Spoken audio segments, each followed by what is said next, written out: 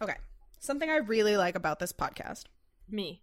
is that it's showing, Me. well, yes, Me. you for starters. No, don't start with it, end with it. But what I really like about the podcast is that it's forcing me to watch things that I wouldn't normally watch for starters. And secondly, a lot of these things I really like. I've never had to watch Nightmare Before Christmas thinking critically about it.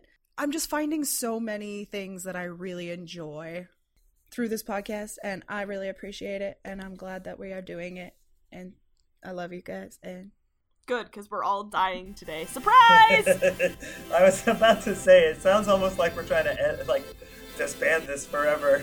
Did I not tell you? End of podcast.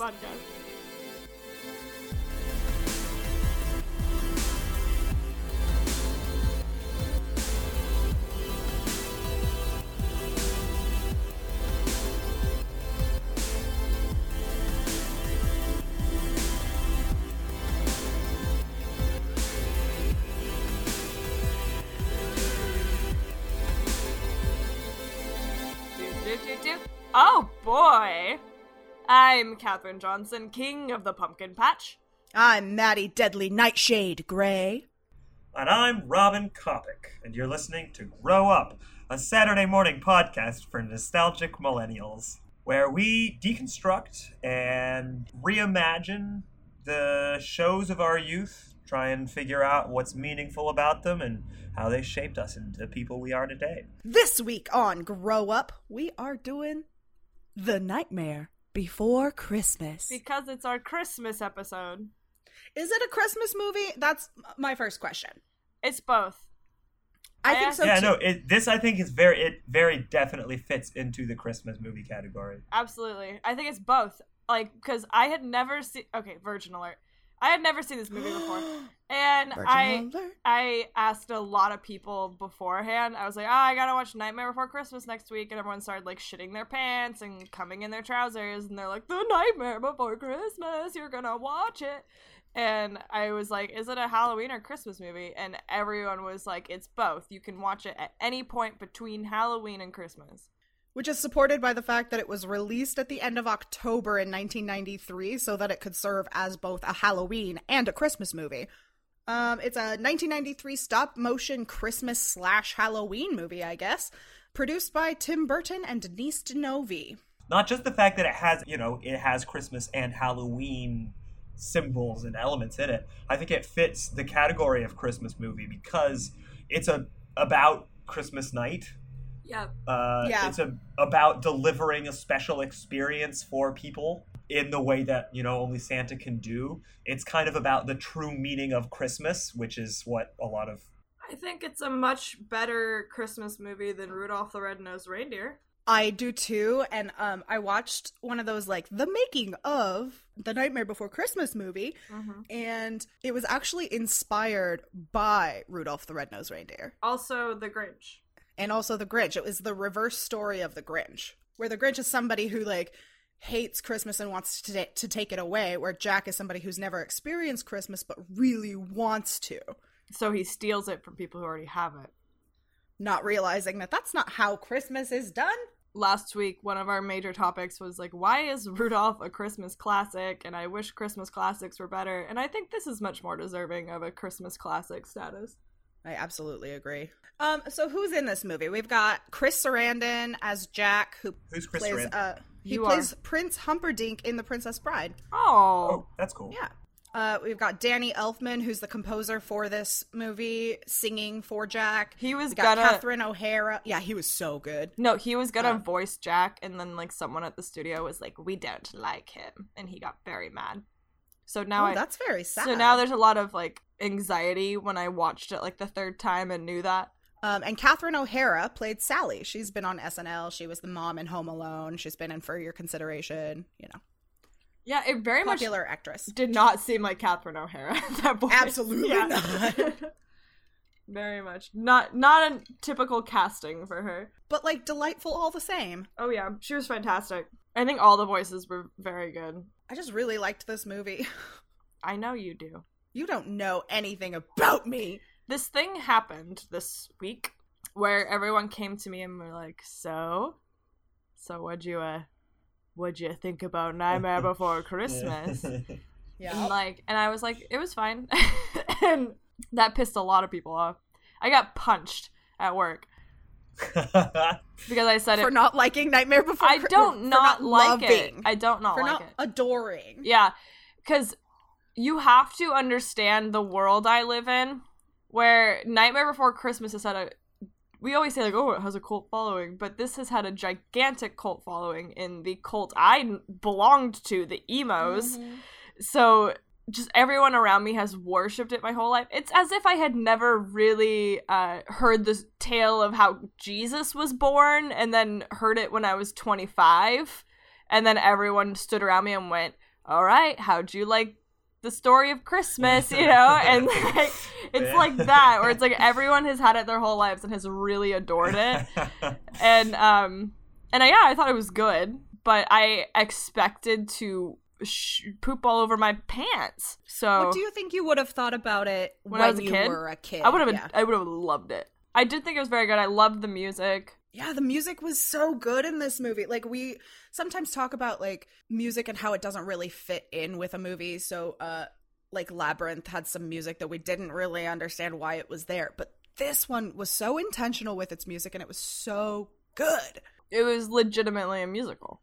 I was very aware of a lot of the songs in it, because they've done covers of most of them with, like, Panic at the Disco and Marilyn Manson and stuff. And so, like, some of the songs I hadn't heard, I've now have had just stuck in my head, and I really loved, like, Jack's Lament and Sally's Song, and I love Sally's Song. But particularly what I don't understand, because it's such an annoying song, I really like the Kidnap the Sandy Claus.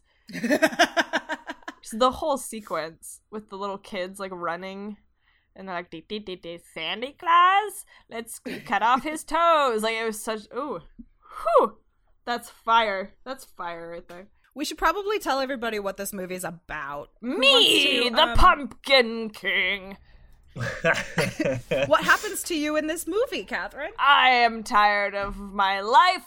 I'm so good at Halloween, and everyone thinks I'm so good at Halloween that I've grown so weary that I decide to steal Christmas. Well, that's not really... I mean, it's not about stealing Christmas. That's not his intention at all. It's about doing it himself that year. Yeah, he wants the joy, the feeling, that warm feeling, you know, the Christmas feeling inside of him.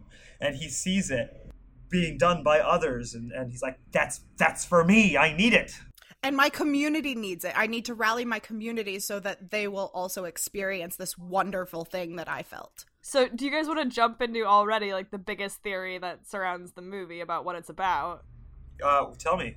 That it's about, that it's about cultural appropriation. Okay, here's the thing is, I didn't know that was a theory, but that's what the vast majority of my notes are about. Mm-hmm. That's absolutely, like, the running theory of, like, now that we're adults, because, like, I watched a lot of stuff where people are saying as kids they assumed that the theme was just, you know, like, always do the same thing. Don't step out of line. But it's not about that. It's about enjoying something so much from a different culture, and instead of just trying to be a part of it, deciding that you can do it better and taking it for your own. Yeah. Oh, wow. And I just realized, like, this is such a good way to get people to understand cultural appropriation, because, you know, when you're saying, like, Iggy Azalea is being culturally appropriative, and people are like, well, what? Just because she's white doesn't mean she can't rap and stuff. And it's like, this is such a good way of explaining it. Of she can rap, but she can't try to sound like a black person. Like, that's not her. While simultaneously beating down all the black people around her. That's not for her to do. Yeah.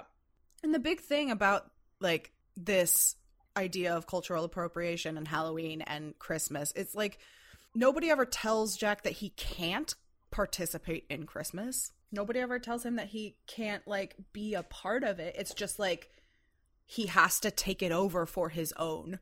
I was not a fan of Jack. Because he's kind of a dick. For most of this movie. I thought Sally was the best character. I agree. I think it's not a very feminist movie. No, it does not pass the Bechdel test. It does not. There's one girl. I kept just waiting for, you know, Sally to sing, and she only had one song where Jack has, like, 5 or 6 of him just talking to himself. Yeah.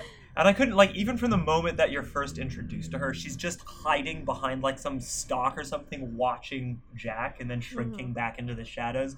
Like, so it's just this, like, male fantasy of the, like, pining, smitten woman who can only think of you all day. Like, this is the one person who's so truly perfect that too shy to even know that, or to even, like, let him know that she's there. But there are a lot of feminist things about Sally. Like, she's very smart and she gets herself out of these situations with her cunning. Very independent.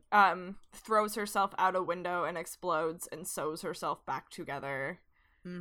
Yeah, definitely. She, like, as a character, I think she has a lot of things as well about her, just her personhood, that don't justify this plot point. And she's also the only person, even though it's Halloween Town, basically, it's like a version of Halloween Town, she's the only person with any, like, mystical power.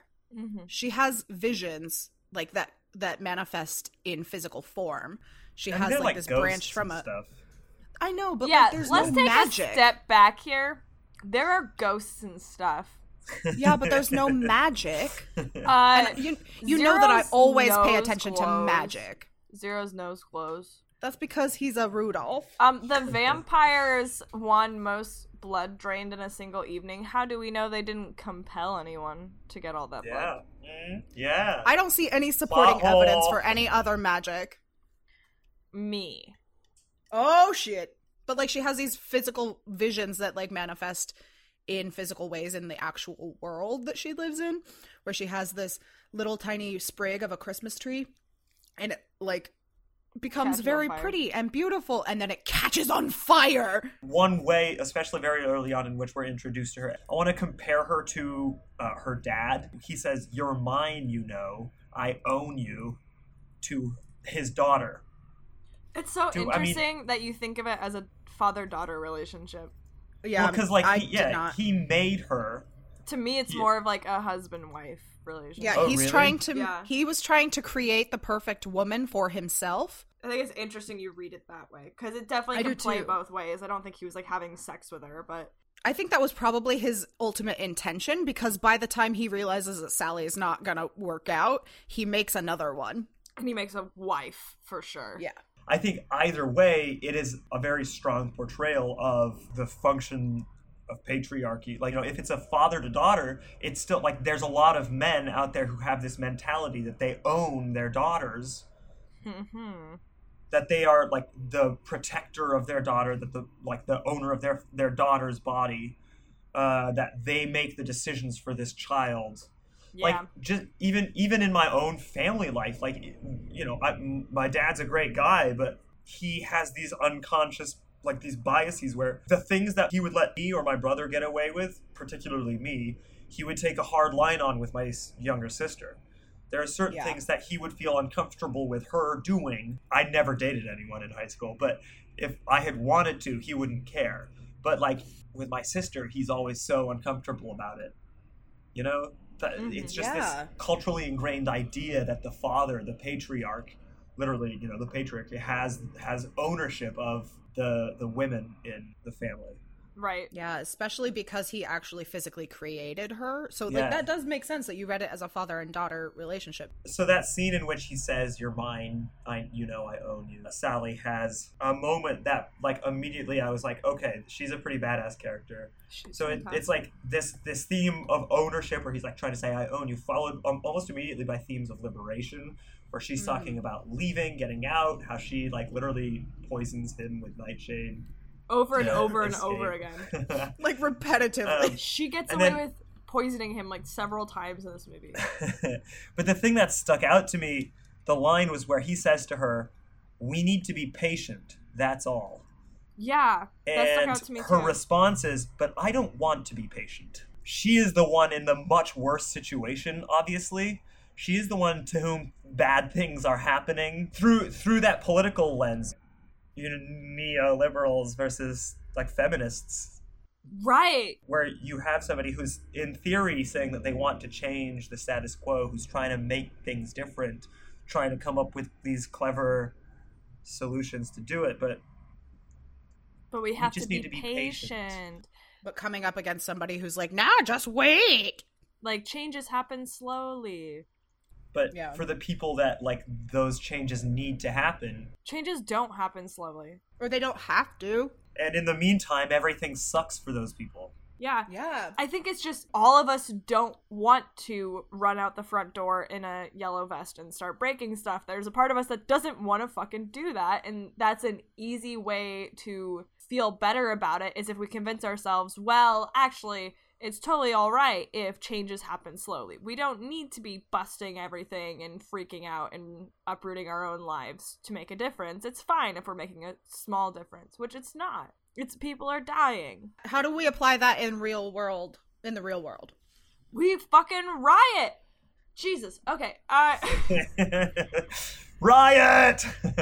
I'm going out this door right now and rioting. All right, we're taking a riot break. Who's with me? We got our wrap gifts last night, and one of them was we all got, because you have to wear safety vests a lot at my job, and they got a safety vest with, like, our names on it, and I just, like, looked at my coworker and was like, you know what they do with these in France, right? What? They riot the yellow vests! When I said safety vest, I meant the yellow vests. Let's go riot! I have a personalized riot vest now. That's really awesome. Let's go. Let's go. Let's finish the podcast and then we riot. No. No, riot break. No, grab your microphones. Let's go. Anyways, I want to keep talking about Sally. I just love Sally. Yeah. It makes me want to be Jack just so I can date Sally. Did anybody else think that the, like, romance between Jack and Sally was super, super forced? Nope. No? I didn't. I liked it. He didn't even pay attention to her that whole movie. I know, but he is aware of her and thinks she's clever. He's a dumb boy, and he's just so in his own personal torment of, oh my god, I'm so good at Halloween. My life is so hard. But when he's, like, asking her to make the Santa Claus outfit, and she keeps saying, it's a mistake, Jack, and he's just like, don't be stupid. It has to be you. No one's smart enough to make the suit besides you. So I think he's aware of her and likes her. When she gives him, like, that dinner, you can tell he's very enchanted with it, and when he looks out the window, she's gone, so the thought doesn't really go anywhere else. But I think there's definitely something lurking the whole movie. And then when he finally gets his brain in the right place, and Santa Claus says the best thing of the whole movie, when he's like, you should listen to her, which is what I was thinking the whole time. Oh, yeah. And he says, he's like, I don't know why I never realized. And it made sense to me. Maybe it's not that it was forced. Maybe it's that I think that Jack doesn't deserve her. Correct. I don't think he deserves her, but I'm an advocate for... I really like Sally, and Sally likes Jack. That means that she deserves Jack. My inclination is to agree with you, Madison, but when that kiss happened and everything, my initial inclination was to say that this felt forced. So I started writing that down, and then I tried to revisit the reasons that I thought it felt forced. And I actually came up with several reasons that the things that I was thinking were actually more supportive of Catherine's argument. That as a story, in terms of the writing for it, they actually did set it up writing wise. But I agree with you that, like, Jack didn't deserve her. And my initial complaint is the largest one, the initial complaint being that I don't really see any reason why she would love him to begin with. Yeah, I never really saw what it was about him that made her so infatuated. I don't think... Go ahead. I think there's plenty we don't see about Jack, because this is a strange chapter in his life. But I'm just coming from this as Sally's my girl. Whatever she wants, she gets. And Jack is king of the pumpkin patch, and everyone loves him the most. As displayed in that scene where they just were like, you make farts, shark, Jack. I don't know. They keep saying things like farts. And clearly the town all loves him. He's the best. He's the celebrity, and so I'm like, yeah, you get him. He's the best. You have him. Go for it. He's yours. That's fair. I kind of want to talk about the social hierarchy of Halloween Town. Halloween Town. Yeah, let's do it. I keep getting confused between Christmas and Halloween. But, so we have a mayor who answers directly to Jack. Jack is a pumpkin king. Where is everybody else in the hierarchy? I'm right here. No, but does this mean that, like, Jack is actually some sort of, like, monarch figure in this world? From what I understand, each of these holiday towns have like a king, and it's okay, so it's like the mythical creature that we attribute to that holiday, where like the Easter Bunny would be like the king of Easter Town, but then obviously there would be a mayor that's actually running the diddly of Easter Town, so that the Easter Bunny can suddenly get obsessed with Thanksgiving and just sit in his apartment. And you know, there's actually like a video game that came out in about, I think, 2005 for The Nightmare Before Christmas, and it's like a prequel. Oh my god. And it's a You just said prequel. And it's a prequel. And it explains Oogie Boogie. That he was actually the king of his own holiday, and it was like the bug holiday. And it was called, like, one of the nicknames was Crawloween. And he lived in this world of bugs, but then that holiday stopped being relevant and the, like, town disappeared, so he tried to take over Halloween Town, and Jack had to save everybody and fight him. And then he banished him to the basement of the treehouse. Okay, that's really interesting. I didn't know that. Yeah. I'm really glad I know that now. I thought it was really, really something there. I have a clarifying question about Oogie Boogie. Yeah, let's have it. So why is it that when his smock is removed, all of his bugs fall down? Have you ever just held a bunch of bugs in your hand versus holding them in a bag? Yeah. They fall. No, they stay in your hand because they're bugs. No, bugs don't just They don't together. just defy gravity. I don't know what kind of bugs you guys have been hanging out with, but... Okay, aside from Sally, who was everybody's favorite character? Sally. No, aside from Sally, because Sally is clearly the best character in this whole movie. I don't know that I had a favorite character, really. How dare you? You didn't love those terrible little children? Yeah, I was going to say the kids. No, I mean, I think they were all great characters. I didn't get so intensely emotionally invested in this. Why? Like any of the characters. How dare you? That I had a character who was a favorite. We can live like Jack and Sally if we want. One thing that I thought was really interesting about the doors to Halloween Town, the door to Halloween Town and Christmas Town and all of that, is that the gateway to all these other worlds it's just sitting there in the forest outside of town. I know, it's not far away.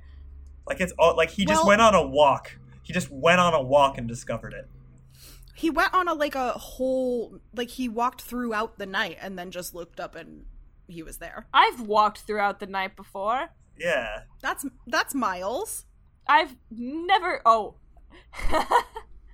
gonna say I've never been to Christmas Town, but like the first thing that came to mind was that time me, Robin, you and I and one of our friends just kept walking north of our high school in the middle of the night. Yeah. And we came across that the nuclear facility in our town and came to a sign that said, if you take another step, it's a $250,000 fine. So I guess you do come across things when you keep walking on. Yeah. Which I think that's a great real life example of, like, if you just go outside of your comfort zone. With how much ennui Jack felt. The fact that he had never even thought to go just a little bit outside of town to find these new doors is like, I don't know, for me, sort of symbolically, it's about how, like, insular and comfortable we can be. Yeah, you know? Like, I'm definitely conflicted about the message we get from Jack. Because part of me is, like, get the fuck over it. Because he's the fucking king of Pumpkin Town. He has everything. It's Halloween Town. Let's not be crazy here. He's the Pumpkin King. He's the king of the pumpkin patch. I really like the idea of when you are stuck in a rut and you feel disillusioned with your life, travel and seeing something new can really help. But then I feel like another part of the theme, because he obviously mucks everything up, and you keep sitting there going like, oh my god, just date Sally. Like, And then that kind of ends up being the solution in the end, is he turns to her and is like, oh my god, I never realized how, like, smart and cute and great you are. But it does seem like a theme of that would maybe be when you are feeling disillusioned to turn to others rather than destroying Christmas. But then again, as much as I hate him destroying Christmas and just being a boy all over it, and I do kind of like the idea of take it into your own hands, do something new, something big. Yeah, well, I think those two are not mutually exclusive. I think they're supportive of each other. Like this first thing is saying, you know, these doorways like to other worlds. Look how easy it is to learn about new perspectives. But if you're going to be learning about new perspectives, then the next thing that happens is the song What's This? He discovers Christmastown. He discovers a new perspective, and he's excited by it. But the things that he's pointing out about what's new about this place are the superficial elements. It's not the Christmas spirit, it's the ornamentation, it's the baubles, it's the candy canes and the lights. We know you hate baubles based on the last episode. Yeah, you bauble. But, like, the things that he's pointing out, he says, there's singing everywhere, he sings. He's already doing that. He's pointing out all of the things that are exactly the same as back home for him, as though they're new and exciting because of the superficial differences that he's seeing. They kiss? That is so unique. Sorry. Yeah, exactly. It's not at all unique. Go kiss Sally. But so, like, my thing is, if he's so excited to discover new things, why isn't he willing to take the time to actually get to know, to get to learn what it is that's exciting him about it? Right. I was so surprised how quickly he came back to Halloween Town. Yeah. Like, he was just in Christmas Town for a hot second, took a bunch of stuff, and then came back. And that's where, as a metaphor, the whole, like, cultural appropriation thing comes in. Right. Yeah, especially when this is like such a blatant example, because not only do they take over Christmas, they kidnap Santa Claus. Mm-hmm. Yeah. Hold him basically hostage, even though I don't think that was Jack's intention.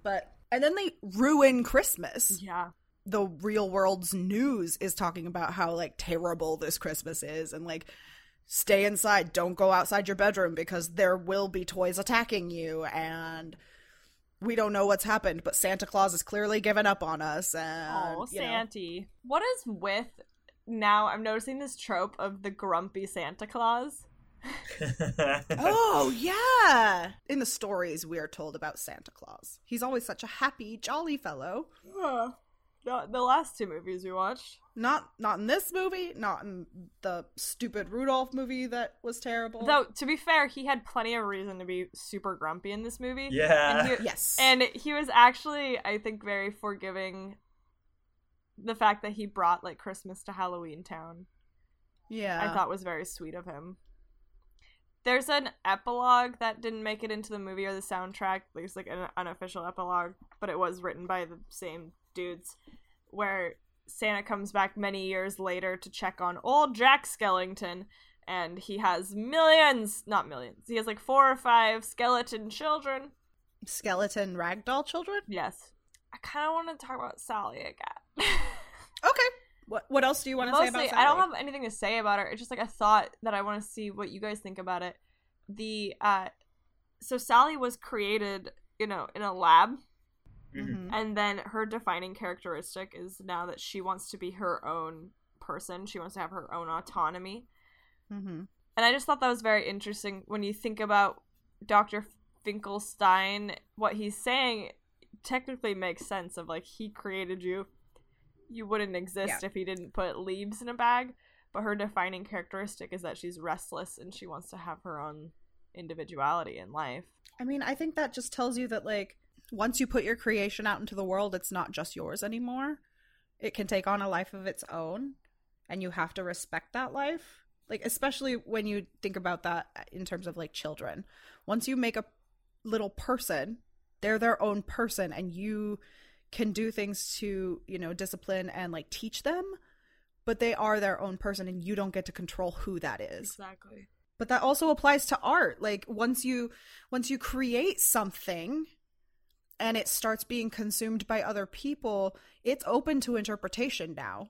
It's not just yours. You don't get to have a hardline stance on this is what this is. Yeah, George. Yeah, JK. Yeah. Bitches. Wait, who's George? Lucas. George Lucas. Oh.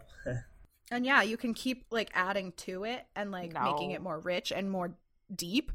But once it's taken on a life of its own, it gets to grow and flourish in the way that it will. You don't get to go back 20 years later and decide that Han shot second. Yeah. Because it's not a stupid argument amongst geeks, okay? It's fundamental part of this person's character. Mm-hmm. It's true. important that he shot first.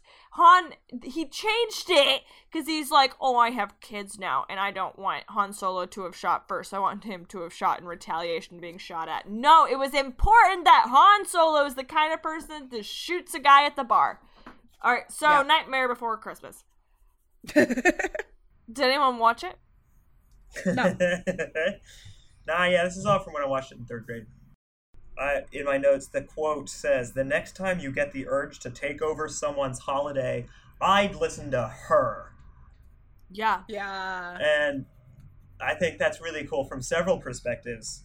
First of all, yeah, it's a grumpy Santa, and it's okay. Like it's saying, like, yeah, you know what? It's okay to be angry in some situations, even if you're Santa, even if people's perception of you is that you're the happy, jolly guy. And then also he points at Sally and says, "I listen to her." That's like a very just a feminist quote. Next time you feel like appropriating something, I'd listen to the women. It's kind of a nice moment of the person in power, the white male who's also Santa Claus, advocating for those who are right, who are not listened to. Yeah. And I don't want to make it seem like, oh, the point is that, like, the only people whose voice matters are these guys and they have to speak up. I'm just saying, like, Sally... Yeah, it's nice to have that moment included. Also, peer-to-peer, where it's, like, the boss man white dude talking to another boss man white dude. Like... Well, because boss man white dude only listen... Right, yeah. Dudes listen to each other. Exactly. Yeah, he didn't have to say anything. He could have just I didn't expect him to. He could have just like grumbled and left, and instead he used that moment to validate someone who's Sally very low, teach. Very, very low on the social order in this town. So that was my favorite part of the movie, actually. It was when he said that. And it was a great teaching moment for Jack. It was like making him face his privilege for the first time, perhaps ever. Something else I like about Jack and Sally's relationship is when Jack is most attracted to her, because it happens a few times throughout the movie, it's when she is being really cunning. And I like that that's what he's attracted to in her, is that she is so smart and doesn't just fawn over him like the others. And she's the only one who tells him he's doing something wrong. Mm-hmm. She's the only person who tells him, Jack, I don't think this is a good idea. Everybody else just falls into line behind him and says, okay, I guess we're doing Christmas now.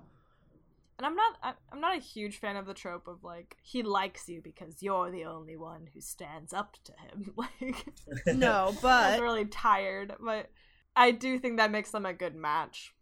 Because it means that she's intellectually on his level and has opinions and isn't afraid to speak. Yeah, that is exactly what I was thinking. Where it's, because socially, we were talking about the hierarchy lately. Or, what? I'm drunk. We were talking about the hierarchy earlier. It's not explicitly said, where Sally would fall, but she's got to be at the very bottom rung in this world. She's a bag of leaves. Yeah, sewn together and given life. In love with the Pumpkin King. Like, nobody takes Sally seriously. How sweet is that? It's a bag of leaves and she's in love with the Pumpkin King and she sings the saddest song. You know what modern romance is missing? What? The moment when you're standing on the really pretty precipice and your crush walks up to you and you sing about belonging together. Aww. As it means to, like, say how you're feeling, that they just start singing together. I loved that. Do you think that Nightmare Before Christmas, it became extremely relevant when we were, like, in middle school because of emo culture? Yeah. Do you think that it was emo culture that fed the sudden relevancy of Nightmare Before Christmas? Or do you think Nightmare Before Christmas got us ready for the surge of emo culture? That is a good question. This is something I really want a doctorate in, is why was I culture? Like this? Oh, interesting. I hadn't even thought about that, so I need a second to percolate. Are you saying that you don't think about this all day, every day? No, I don't think about this all day, every day, but I might from now on. Yeah. I'm always wondering what do you think, Catherine? Do you think that Nightmare Before Christmas, like, preempted emo culture, or do you think emo culture preempted Nightmare Before Christmas? The latter is very capitalist and commercial. The former is very romantic to me, and I really like that. I want to think that it fits with the theme of this podcast more, of that this media got us ready for that, because Nightmare Before Christmas is just so absolutely emo. 10 years before emo culture began. It's either just a coincidence, and it's just like we got into this emo thing and we were like, oh, this thing we liked when we were kids fit with this really well, let's put it at Hot Topic. Or it kind of got us ready when we were kids. I think it might be a mixture of both. Yeah, that's probably more likely. Because I think capitalism definitely played into it, because anything that is popular will sell. And you know what? Nostalgia is something that sells like crazy. But the emo thing, it wasn't nostalgia culture yet. I don't know. I think, well, I want to add that it was. No, because we didn't get into this 90s thing until recently. No, not that kind of thing. But there was like, because all of those emo kids were just coming of age into this emo thing. Because, Robin, were you emo? No, not in the least. I'm so Madison, thoroughly unqualified to speak on this issue. Were you fucking there? No, I didn't know Robin in middle school. Oh, I did. Yeah, I did not. I didn't know you guys until sophomore year of high school. And I was an emo until I was a sophomore. Mm-hmm. I was in emo 6th grade. I think I started like 6th grade and then till like was finishing off in 10th grade. I think I finished off in freshman year of high school. If anyone called me an emo, I got really mad about it. I was like, I'm a punk, which like I had no reason to say. And now it's like a badge I wear of pride that like I was an emo for years. Yeah. It's one of my favorite things about my past was that I was a fucking emo. Yeah, but like, so a lot of the emos had seen this movie as a kid, and it was like this dark and twisty thing that they really enjoyed from their childhood, and then it made a resurgence, and it fit so well within what they were feeling and experiencing then, what we were feeling and experiencing then, that it just made this huge comeback. Because and I don't want people to argue with us like, oh, that didn't cause it, because like we should do an episode just about emo culture. We should. But because there's a big part of it was 9/11, as ridiculous as that sounds, but like 9/11 is what created My Chemical Romance. Like specifically, it was Gerard Way sitting in a ferry watching people falling out of the two towers that created My Chemical Romance. Yeah. So it was a huge reaction to the Bush administration and 9/11 that created this like very dark alternative fad. But I think maybe that had a little added flavor. Like that's what flavored the direction we went, maybe, was things like Nightmare Before Christmas. Yeah, it added cultural context to what we were experiencing. Where it's like, okay, all the kids are gonna go dark here for a second because it's dark times. Yeah. And the way we went was like very these emotional, poetry ridden, crying things. I'm feeling very called out right now. As opposed to, like 90s grunge or like actual punks and stuff like that. It was like we become these, we wore kitty cat ears and cried about our feelings. And wrote so many poems on DeviantArt. Yeah. Oh my god, we should, because like we did that episode about Stan Lee, so I don't think it's too much of a stretch if like we did just like a really good episode on like what possibly created emo culture, because I don't think there's that much scholarly work on what happened there. I don't either. What do you listeners think? What do you guys think? You should let us know in any comments in Twitter, in Facebook, in Tumblr, in Instagram. What do you think? Should we do an episode on like the evolution of emo culture? Emo kids.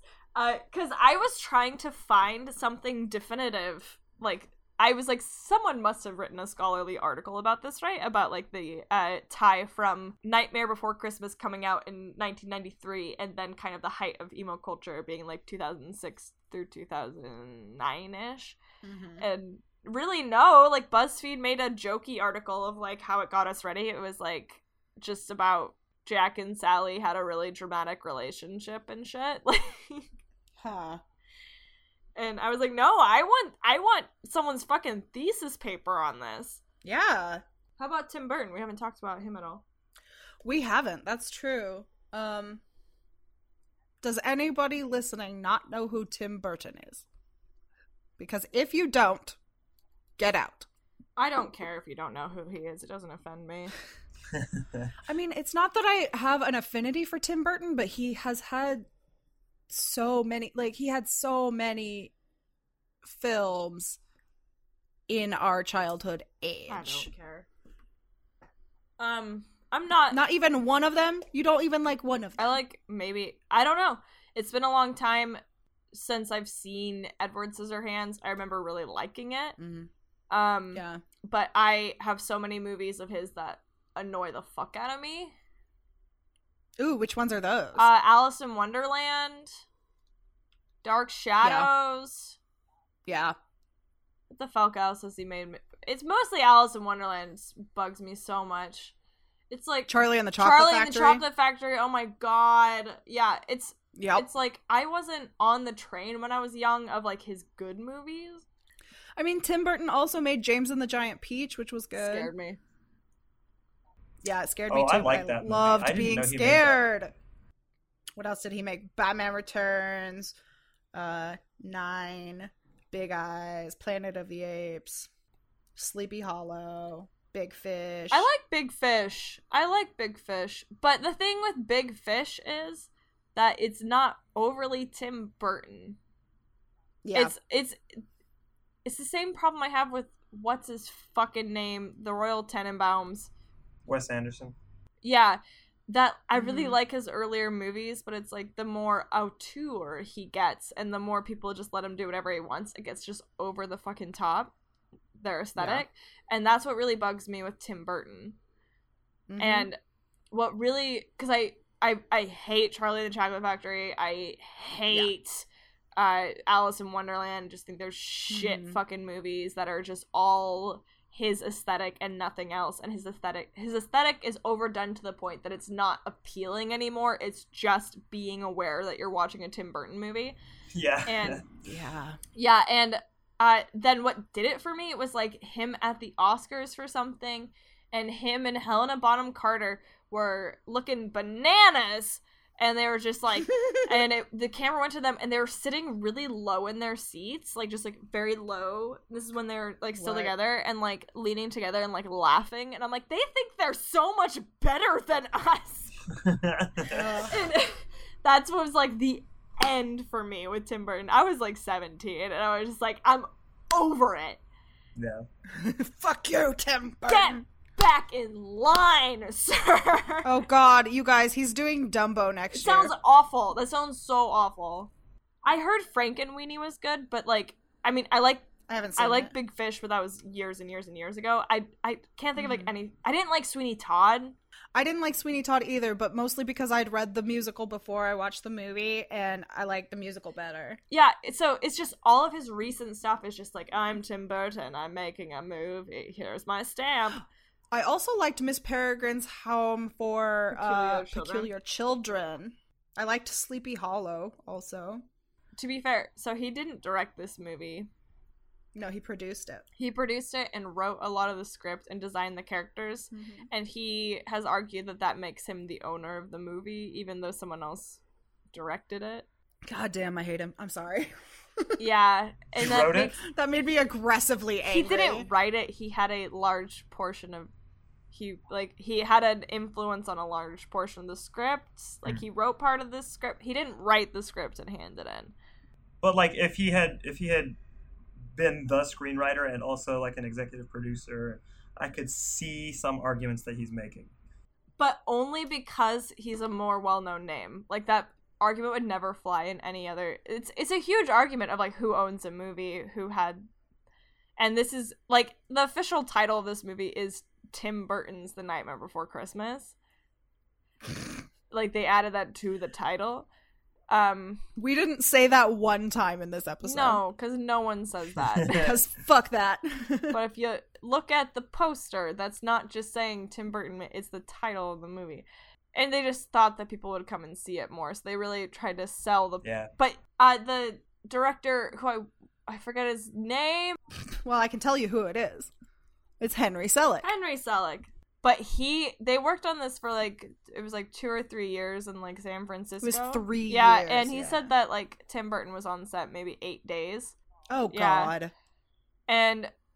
But he says, you know, like, I designed the characters, and I wrote a lot of the script, and I produced, but it's like, I think the guy who was there for 3 years probably had more of a hand in it. Yeah, I mean, it took 3 years to make this movie because it was stop motion. And just, like, my favorite moments of this movie were, like, him walking up the hill with the moon behind it. My favorite part of this movie is honestly how it's lit at night because of the full moon.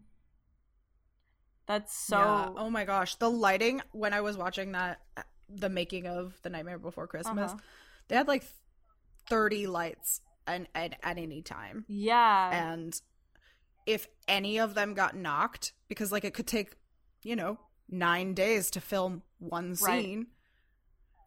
If any of them got knocked, they had to start over. Yeah, I read something about, like, if one frame was, like, corrupted, they would just throw it out and they'd redo the whole thing. Yeah.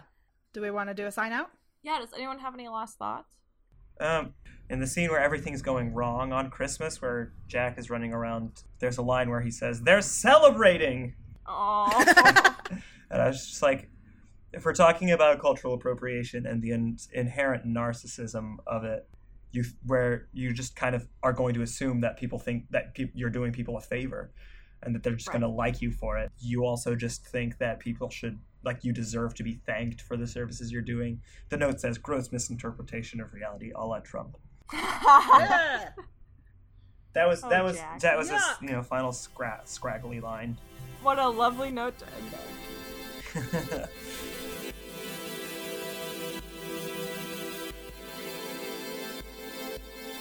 This and every episode of our podcast episodes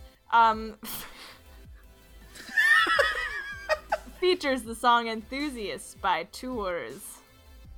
To make a suggestion, tweet the name of your favorite television show, movie, book, video game, person, what the fuck ever, to @GrowThePodUp with a brief message about why it was meaningful to you.